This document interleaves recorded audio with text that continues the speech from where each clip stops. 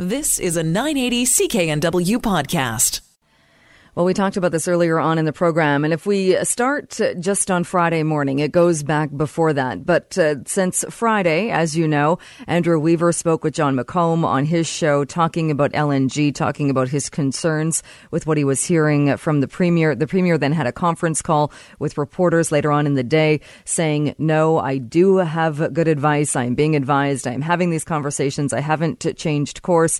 Andrew Weaver then said he was not pleased with some of the comments.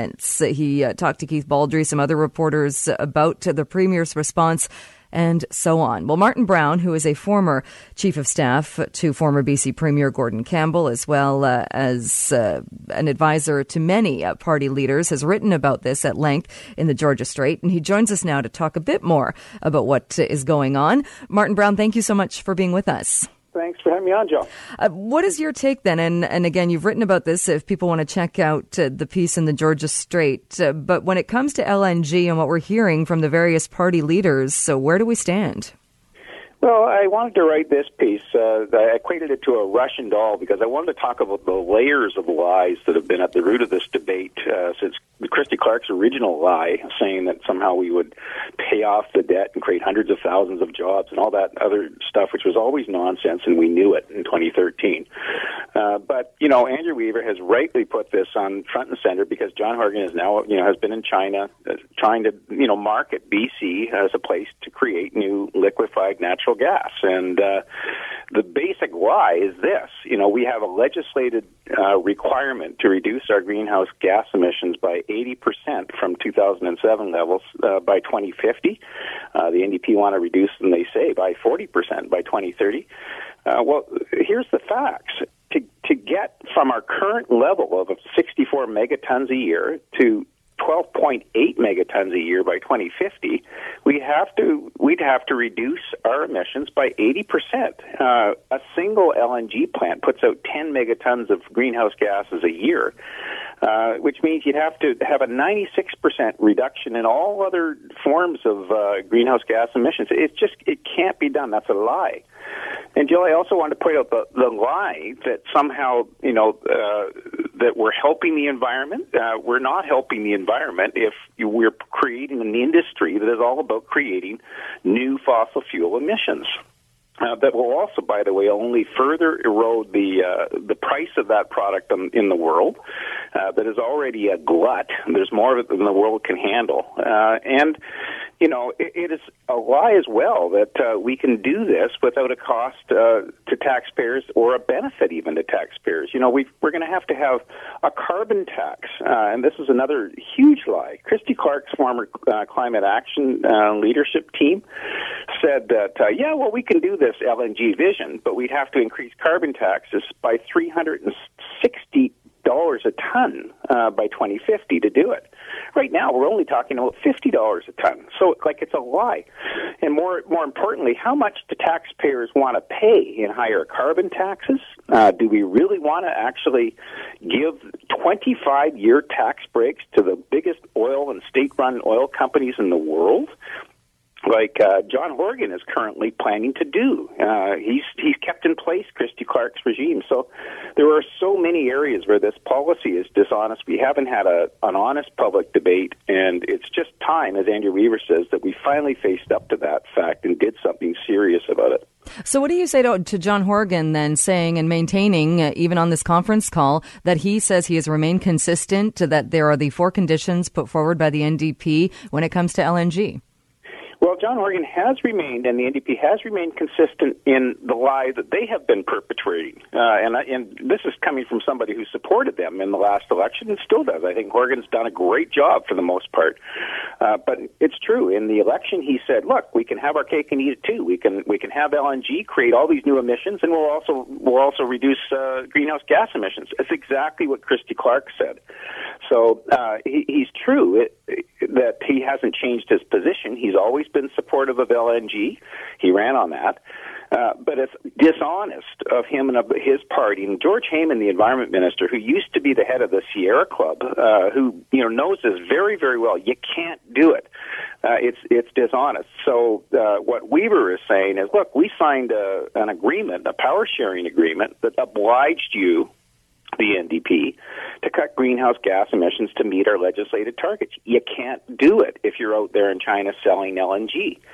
So Oregon is continuing to perpetrate the myth that you can have both, and you can't, not without huge cost to taxpayers, just really to substantiate a few, 1,000 jobs. Do you know, Jill, that after the pipelines and the plants are built, and by the way, the plants are modular, so most of their components are going to come from China and other places in Asia, not from BC. The building of the project and of the pipelines, that will be by and large with a mix of foreign and domestic labor. As much as 60% of the labor could come from other countries, and it's just short-lived. Once the plant is up and running, analysis that were done by the Canadian Centre for Policy Alternatives and others have suggested that you would only have somewhere in the order of 400, 500 permanent jobs directly related to a plant, and you might only have 3,000 jobs. Well, this on an economy that has 4.5 million people in it.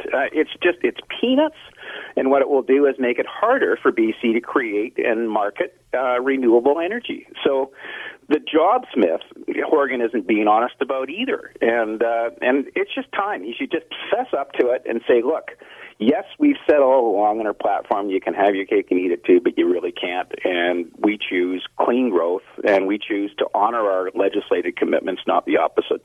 If he doesn't do that, we're hearing from Andrew Weaver, and it wouldn't happen right away, but he is saying he's willing to end his agreement to topple the government.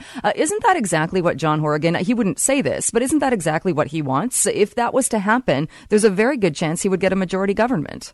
Yeah, well, and that's the irony, and I've written other pieces in the Georgia Straight as well on this, because the irony indeed is, John Horgan, all things considered, he's done a great job. I think the NDP's had a good launch, and they're higher in the polls than they've ever been for a long time. They would win a massive majority, I think, if they went to the polls right now. But the latest opinion polls also show that Andrew Weaver's up, his party's up around 27%. And I don't think it's beyond the pale that he would do very, very well, and that the Liberals could take this really on the chin. So you have this odd situation where you have a minority government hanging by a thread that is based on the Greens' balance of power. But the Greens, if anybody doubts Andrew Weaver's commitment to climate action as his highest impairment, they should give their head a shake. I know a lot of people say that, the Greens only really care about proportional representation and getting that new electoral system because it will favor them. Well, they do care about that, but it's certainly not Andrew Weaver's highest calling. It's not why he got involved in politics. And he would bring down the government if he thought that the government was being dishonest about climate action and the agreements that his party has made with it.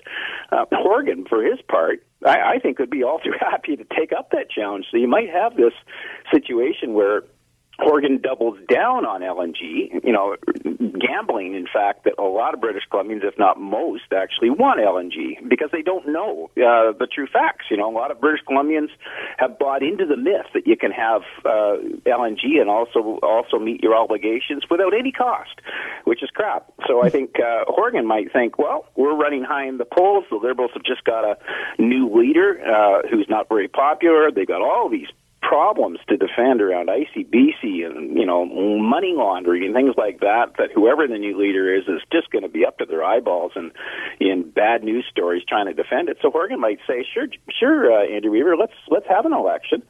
And both of them might decide this spring that they want to go to the polls. I would not be surprised at all if that was to happen. Martyn, we're out of time, but I appreciate so much you coming on the show. Again, the piece is in the Georgia Straight if people want to check it out. Thank you so much, and have a great rest of your weekend. You've been listening to a 980 CKNW podcast. Listen live at cknw.com, the Radio Player Canada app, tune in, Amazon Alexa, HD Radio at 101.1 FM HD2, and on the AM dial, 980 CKNW.